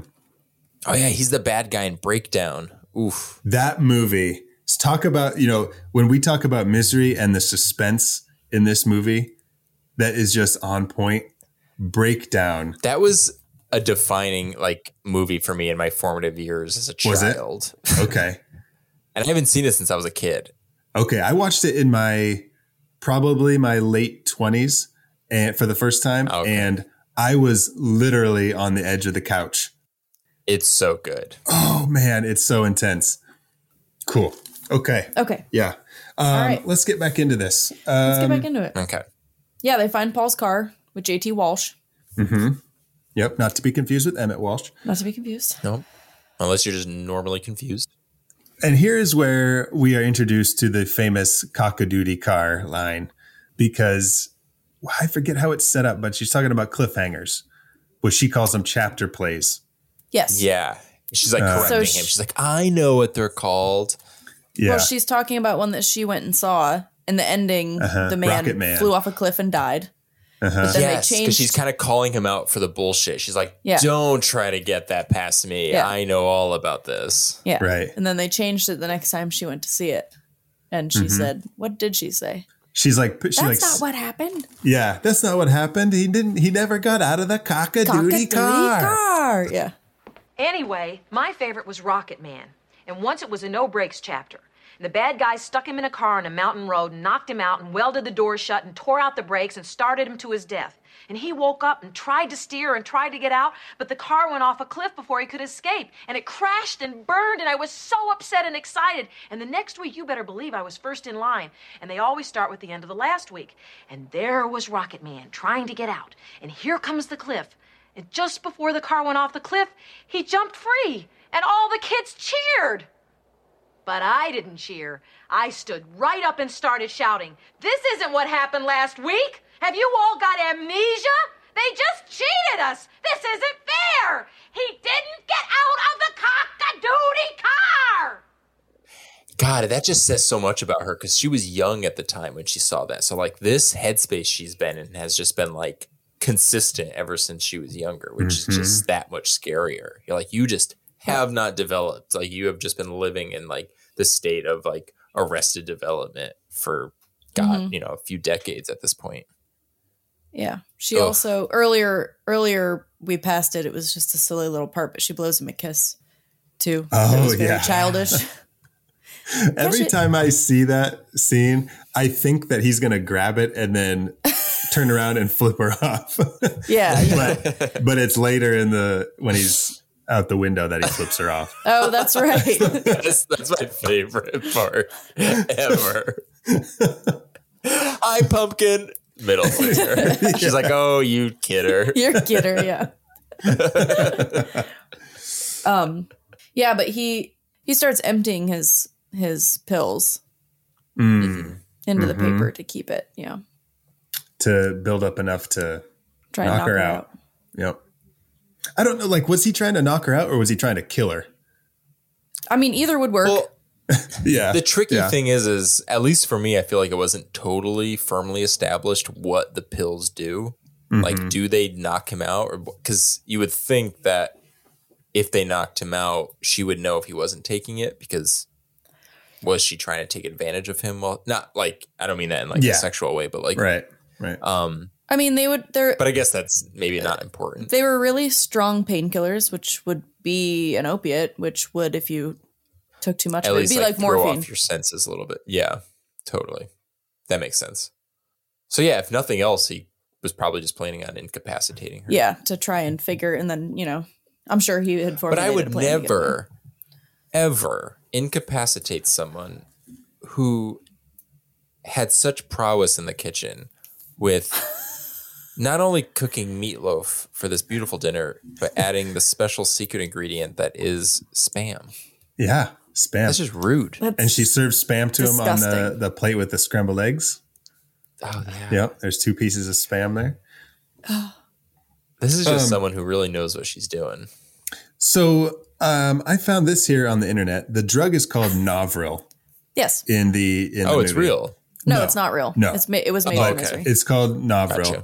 Gotcha. It says Novril is a fictional drug. It is described in the book as a strong and addictive pain reliever, and its main ingredient is codeine. Yeah. It comes from a tablet. It comes in tablet form and has a bitter taste. In the film, Novril is encapsulated and tasteless, which makes it easier for Paul to slip into the wine. So a little bit different from the book, but not really. Yeah.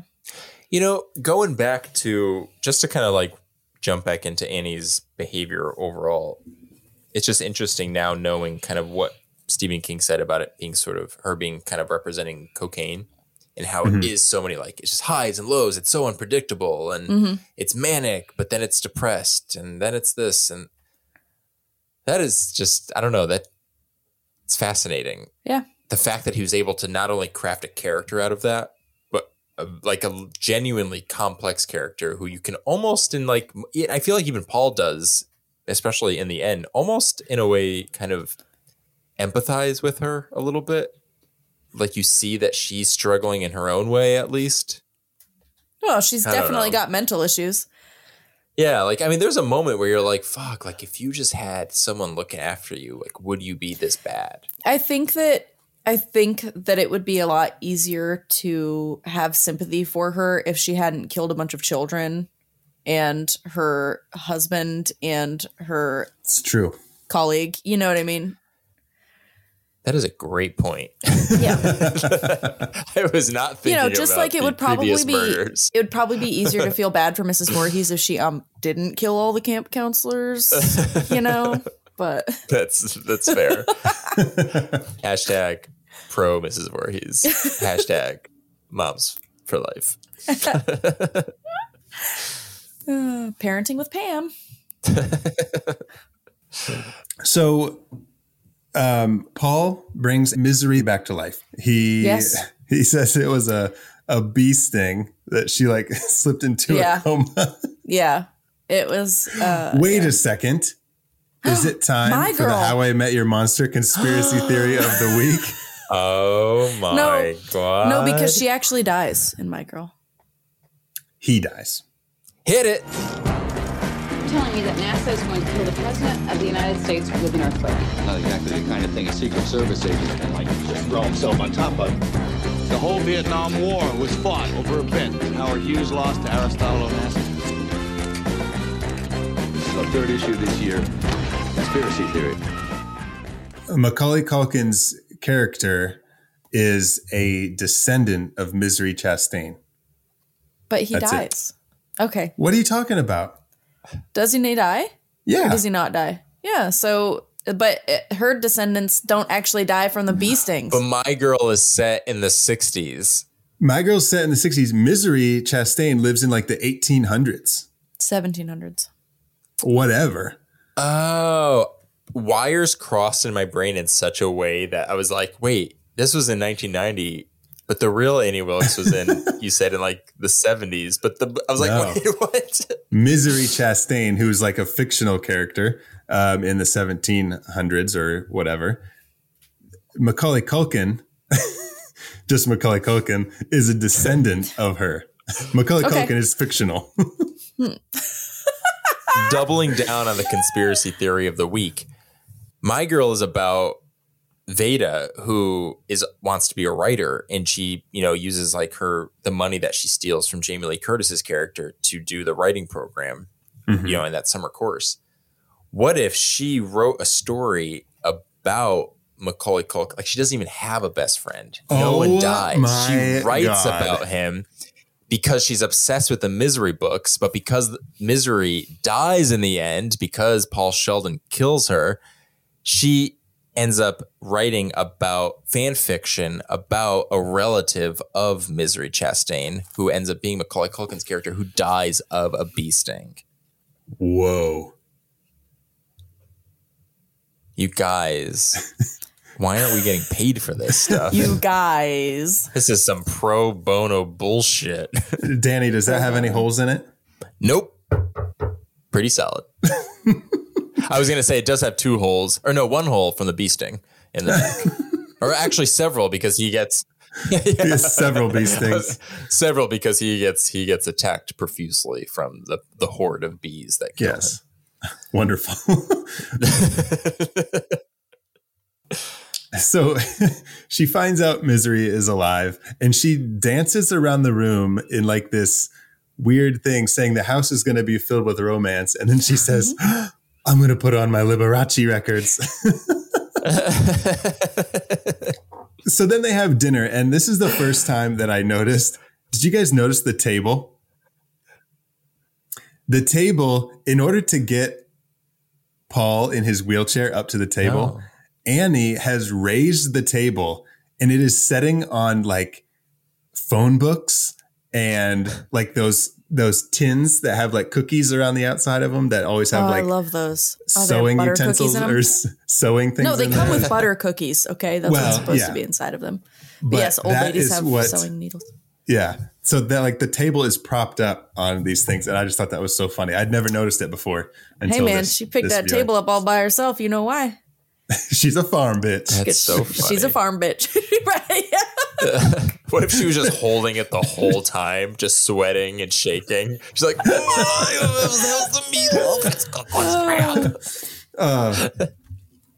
but this is one of those scenes that every time it happens, just like, I mean, every time you watch this movie, it's like you're experiencing it for the first time, even though you know what's happening because it's so good. And she spills the wine and you're just like devastated. Do you think that she does that on purpose? I never know. I think she does. I think she knows something's up. I think that she doesn't trust him in that moment. Personally. Yeah. Yeah. I think about that every time. That's such a good point. You never know. Yep. I wish that the Misery books were more like detective stories or something. So she sort of like knows his tricks. Oh yeah. Because she of knows like how his mind works by the way he writes. Yeah. Like he would do this. Yeah. Yeah. We're going through a writing montage now. Yep. And this is where we first see him start to lift the typewriter. And it's also a Rocky montage. It's very much a Rocky montage. And right after that's over is when it starts to rain and Annie comes in super depressed. And this is the first time we see like I guess it's like the real Annie who's not putting on a show. And she just like wants to like, I don't know, I guess she like wants to be somebody. She doesn't want to be just a normal everyday person. When she says, "You'll never know the fear of losing someone like you if you're someone like me." God. Yeah. That's the thing. It's like moments like this that make me sad for her. Cause like clearly her mental health is just in such a bad place. But again, I'm removing the fact that she's a fucking murderer. Yeah. Right. But like, I just want to like, it breaks my heart that there wasn't anyone there to just like help. Yeah. Like something was wrong and like she was just isolated and. Yeah. I mean, that's happened a lot, especially, like years ago, they didn't treat mental health the same way they do now. Yeah.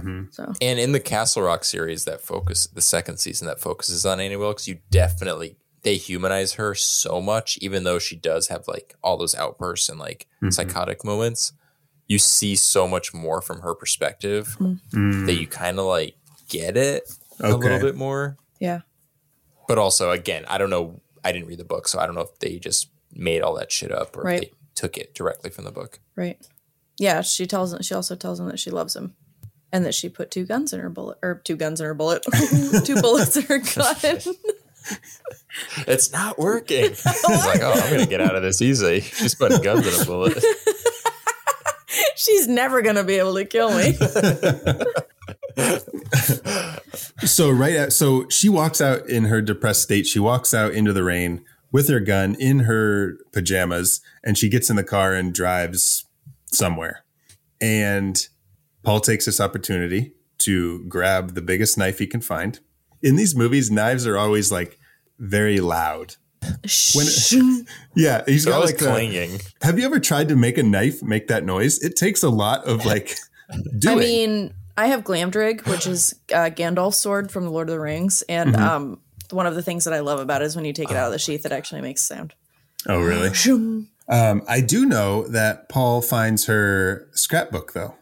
Memory Lane. Yep. A lot of good stuff in there. We get all the different newspaper clippings about people who have died and a lot of high school teachers. There was like a hockey coach. There was a former high school coach. There was a used car king. Oh. There was another high school instructor on a few of the ones where there's like the obituary of the person dying. She has posted in her scrapbook like a card that says Bon Voyage on like 3 of them. Jesus. It's kind of like, ugh. Yeah, I did see that.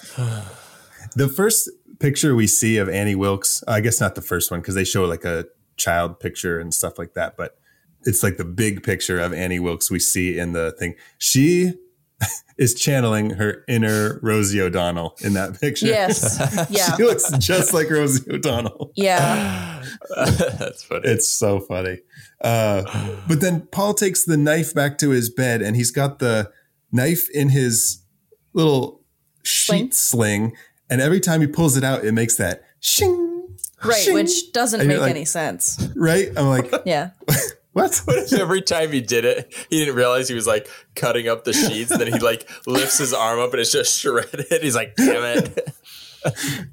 It's like Freddy Krueger. And he comes in and she says, you either cut your nails or you stop that kind of dreaming. Good one. Good one. Nothing like a nightmare reference. That's right. She gives him a shot. Annie gives him a shot. Yes. She no longer relies on the pills or whatever. She's upset. She knows shit's going down. She knows that he's been out. Just going to the source. Yep. She gets some kind of drug in a syringe and just jabs him. Yeah. And I delight. It brings me so much delight. This scene does? Yeah, of course it does. Oh my God. This is So- amazing. And I think that this is another one of those scenes like when we did Scanners and we talked about like the head exploding and like even if you haven't seen that movie, you still probably have seen that Iconic. part. You know You what that know is. about this scene, yeah. Yes, and this scene is iconic. Like everybody that's into horror, if you haven't seen Misery, you fucking know about this part Yeah. because it is so it's so disgusting. Yeah, it's almost like, filmmakers would probably love to make a movie that has like a memorable scene and you're just like, oh yeah, people remember, they know the movie because of this scene. But when you like make a movie this good, Yeah. where the whole thing is so amazing, but then you Yeah. also have a scene that like stands out so much, that's like it's like a good accomplishment. amazing. Good job, Yeah. Rob. Good job, Rob. Good job, Rob. But yeah, when she comes in and she is like saying all the things like, I know you've been out. I know all this stuff. I found your key. You're just like, oh my God, like shit's about to go down. You're just like so scared for him. Well, that's the thing is his reactions are what makes it so scary. When he's like, whatever you're planning on doing, please don't. Oh, He just is so vulnerable. Like, please stop. Like, you just can't escape. What's funny, not funny, but in The Shining, when Jack Torrance is running around with an axe, that was actually a change from the book where he runs around with, I think it's a croquet mallet. Croquet mallet. Thank you. Yes. And in this case, another Stephen King adaptation where she uses the, oh my God, sledgehammer, I guess. What is she using? She uses a Yes, sledgehammer. Yeah. To hobble his feet. In the book, she uses an axe Oh. and actually cuts off his foot, which I thought was interesting that they do like a That is turn. Yeah, and then she interesting. cauterizes the wound with a torch. Oh my Yeah, God. it's a little, I actually almost feel like the hobbling is more Worse. disturbing. Yeah. Yeah. I think it is. Yeah. Yeah. And it also is so, she like romanticizes it too with like this whole, I mean, The story. I say romanticize, I use that very loosely. I She mean, from does. like her perspective, Yeah. it's like, well, in the older time, ancient Yeah. times, yada, da, da, da. And it's like, stop building it up like it's like this ritual that you appreciate or I mean, respect. She wanted the house to be filled with romance. It's just the kind of gal she is. Just the kind of She's a gal tough she is. bitch. She's a but farm she bitch. also she's a farm bitch, but she loves romance. She's Yeah. And- bitch. And I think that it's funny too that when she first brings him back to the house, she like builds those splints and stuff to put around his feet to fix them. And then she just fucking destroys all of that. Yep. Any good that has done. Yeah. You know how when Misery is swept off her feet, I'm going to kind of sweep you off your feet, so to speak. Yeah. In a manner. And of I speaking. love that they show the first one because your eyes aren't even open for the second one. You know what I mean? Like Yeah. you're not even looking at the TV anymore anyway. Well, I feel like you can't believe they're like, there's no way they're going to show because like my imagination is going to, there's no way they're showing it. And they straight up just show it. And like so good. full practical effects. And it's so quick, There it but you is. see enough. Like Yep. it's and it never gets easier. It never gets easier And the to fact watch that his this feet scene. are already sore and like damaged just makes it so much Yeah. worse. Guys, I've lost like a day to stubbing my toe. I can't even imagine what this would do to me. I've lost. I'm sorry. I can't today. I stubbed my toe. I can't. I'm I sorry. stubbed my toe a few weeks ago. I straight up fell on the floor and it hurt so bad. Like cartoon, like lose balance sideways, just like drop like a tree.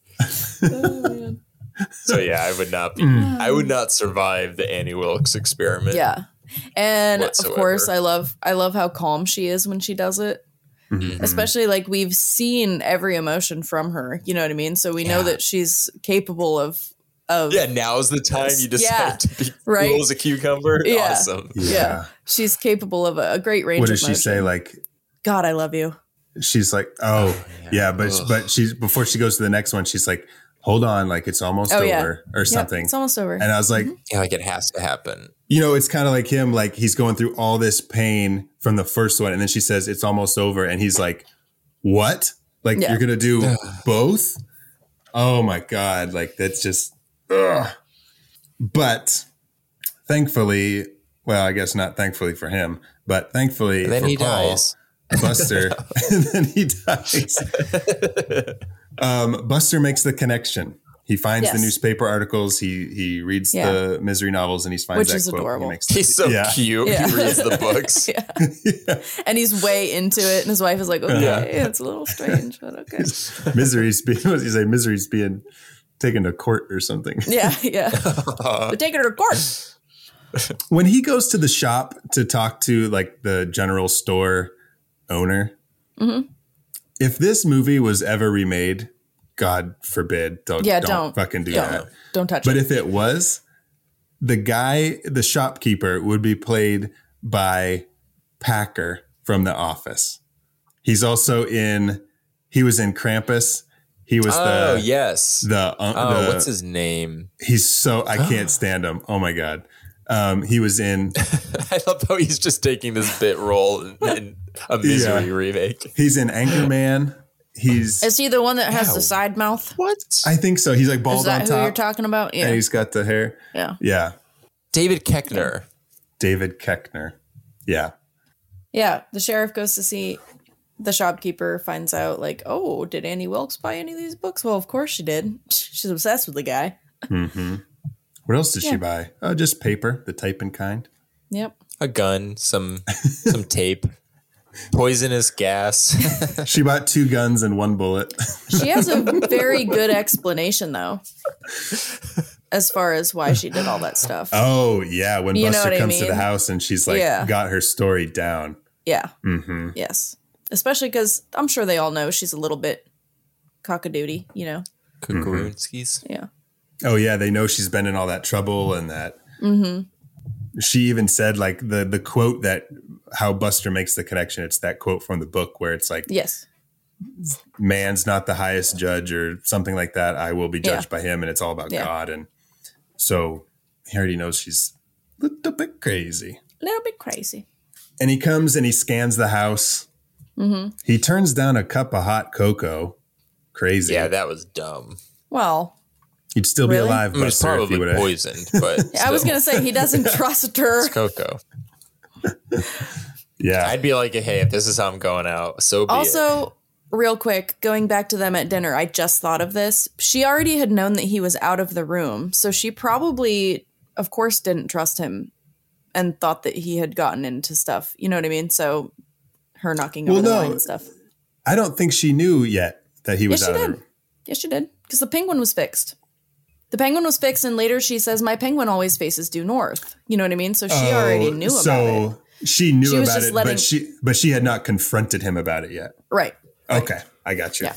Anyway, back to this. No, that's a good point. Yeah. Yeah.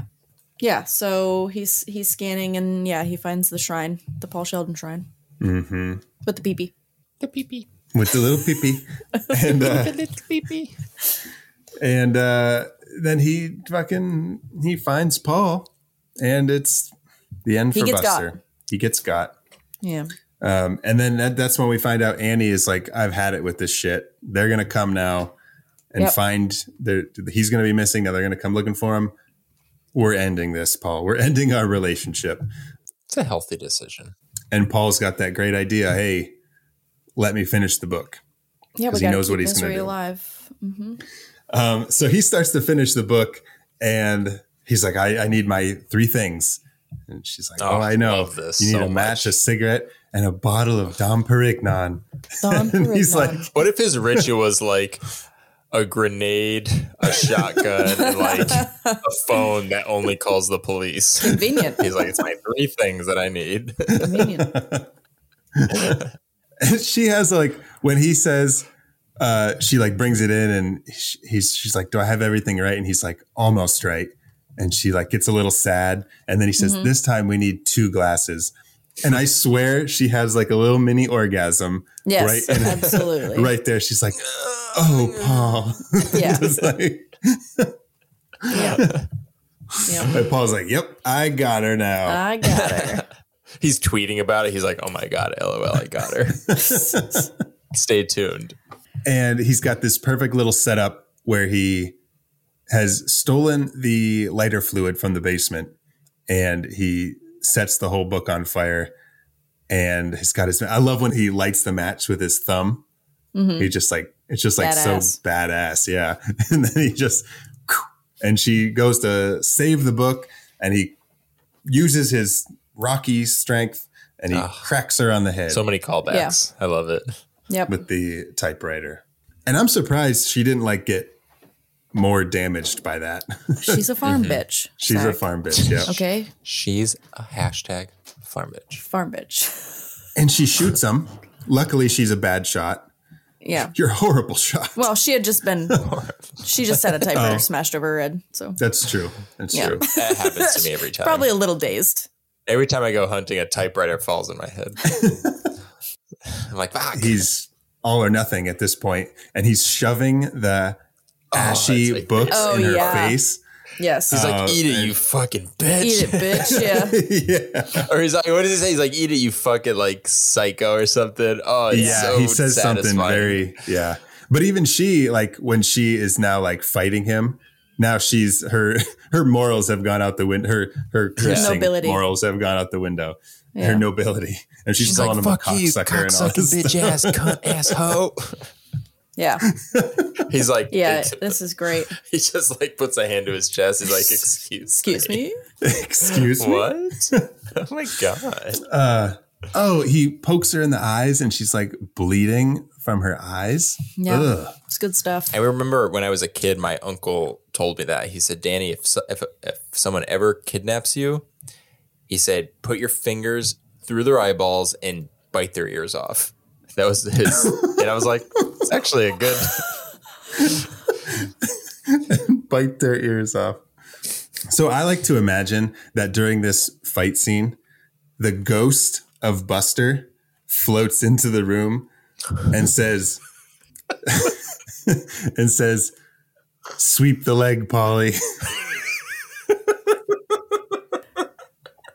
What is that from? Sweep. Well, it's Sweep the Leg, Johnny. It's from Karate Kid. Oh my gosh. I watched that movie once. Polly. Yeah. Wait, can we just keep adding scenes on? It's like Goblet of Fire is like, take my body back, Paul. Take my body back to my family.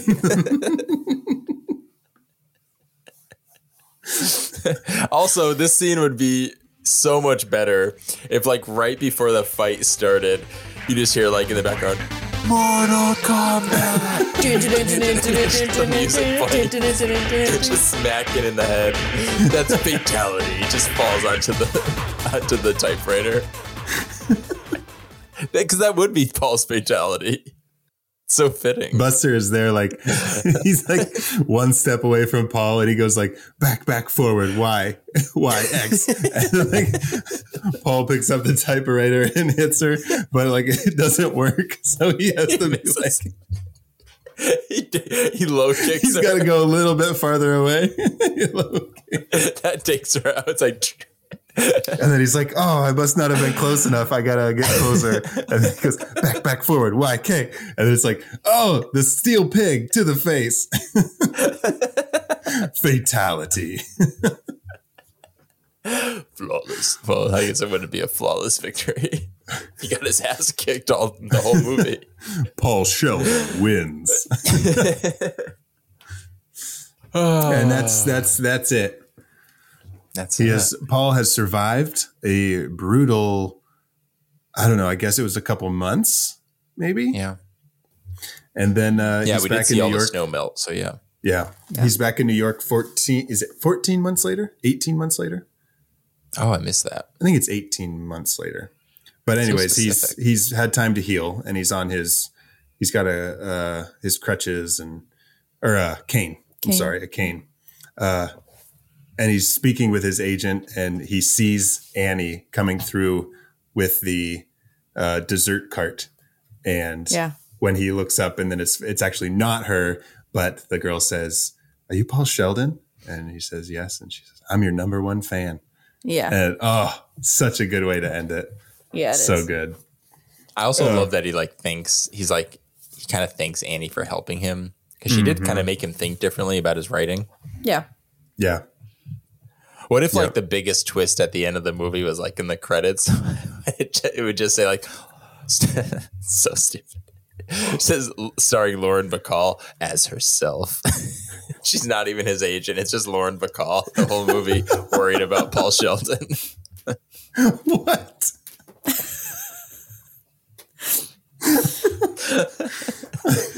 I don't know why that makes me laugh. Yeah, I don't know why that makes you laugh either. Before she retired, she just wanted to play herself playing an agent in a Stephen King adaptation. That was her one wish. She's like, it's going to knock them off their feet. Like, okay. This is the episode. I say it every week, but this is the episode. I'm retiring. I'm done. Well, now it's time to talk about our favorite reveal. And there's a couple, I guess you could say a couple little ones, but there's really just one main reveal. When she comes in at night and starts shaking his bed, and she breaks the table over the wall and everything. But are we all in agreement? That's the reveal? Yeah. Like that's when she finds out that Misery's dead and everything. Yeah. Yeah. All right. Well, now it's time for a segment that I like to call The Real Monster. Run as fast as you can. You can't catch me. I'm the gingerbread man. You're a monster. I'm not the monster here. You are. You and the rest of that fairy tale trash poisoning my perfect world. Now tell me, where are the others? Eat me. The real monster for me is whoever gave Annie Wilkes her medical license. Yep. Yeah. Like, come on, guys. That's like a process you have to go through. And we've seen her. She is not good at like maintaining her highs compared to her lows. Yeah. So whoever didn't see through that was clearly just sort of like, just didn't care enough about their job. Yeah. The University of California at Los Angeles nursing program. You'd think they'd be like on their toes, but I guess not. 1990. Well, this was probably, long before that when she got her license. So Yeah. Yep. 1972 she graduated. Yeah. 1972. Casey, what about you? So my first one is global warming, because at one point Annie talks about, the winter's getting shorter every year. She does. Yeah. Oh, great. And it has something to do with the ozone layer, and she doesn't know if she believes them or not, but yeah. Global Good warming. call. Good call. The second one is double negatives. When Annie is watching the dating show, there is a woman talking about how she went on a date with this man who showed up without no tie. And if he showed up without no tie, he showed up with a tie. So, yes, She double hates negatives. ties. Or maybe just the girl who doesn't know how to speak proper English. I don't know. That's great.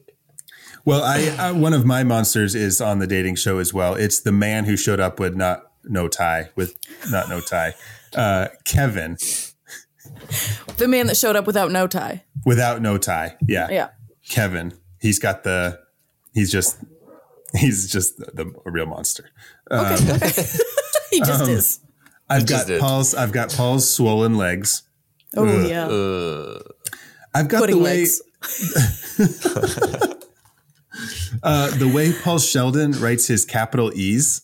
Oh, his handwriting is horrible. It's I didn't notice. weird. He looked like two Z's next to on top of each other. Yeah, he makes it's almost like a pointy B. Yeah. Because he does the loops, but they're like points, and it's just fucking weird. Yeah, but my number one real monster for misery is blankets tucked into the bottom of the bed while your legs are in them. Why? It's so tight and claustrophobic. Yeah, especially when you've got pudding legs. Yeah, he's got the pudding legs, and she's tucking the blankets, and she goes around the whole bed tucking in. I want my pudding to breathe. I'm sure that she does that on purpose. Well, yeah, either she Does did she it on think purpose or not. that's It's like prison. She's like, it's basically like prison bars. And you cray, that's a blanket. What if she thought that's how she was locking him in? Yeah. She's like, haha, I gotcha. He's like, okay. He just leaves that night. The first night he's there, he just gets into the car, just drives away. but I tucked him in.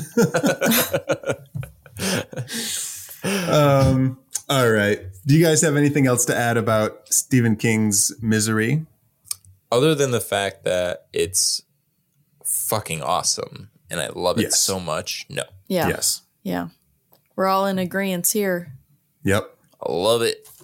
As always, listeners, if you have any other information about Misery or you've read the book and you'd like to drop some information on us, feel free to send us a tweet at I Met Your Monster, or reach out on Facebook or Instagram at How I Met Your Monster, or even send us an old school email, zach@howimetyourmonster.com. Snail mail, it's accepted, but it's I'll post. Not preferred. But where can our listeners find you guys on social media? I'm on Instagram at WolfMotherCasey. I'm on Instagram and Twitter at Danny Salem, SALEMME. That's 2 M's like the candy, melt in your butt, not in your hands. Wonderful. And make sure to check out our website, howimetyourmonster.com, where you can listen to the show, sign up for our newsletter, and stay up to date with things. Even check out our merch store for some cool How I Met Your Monster gear. And we always appreciate ratings and reviews. If you've enjoyed the show, we encourage you to go to ratethispodcast.com/monster and leave us a review on Apple Podcasts and Podchaser. It's really easy, and it helps us grow our audience. So we would appreciate Also that. helps with our confidence. It does help with our confidence. You know? Yeah. I'd love a confidence booster. If you just want to say something nice and, I don't know, just call it a day, we'll feel great. That's right. And get some more chipper episodes. And make sure to join us next week, where Casey and I will be discussing Funny Games, starring Tim Roth, Michael Pitt, and Naomi Watts. It's a pretty disturbing one, so buckle up. Strap in, bitch. We're getting wild. Strap in like Paul on Annie's bed. That's right. Don't get hobbled, though. And as always, thank you all for listening. Now go meet some monsters.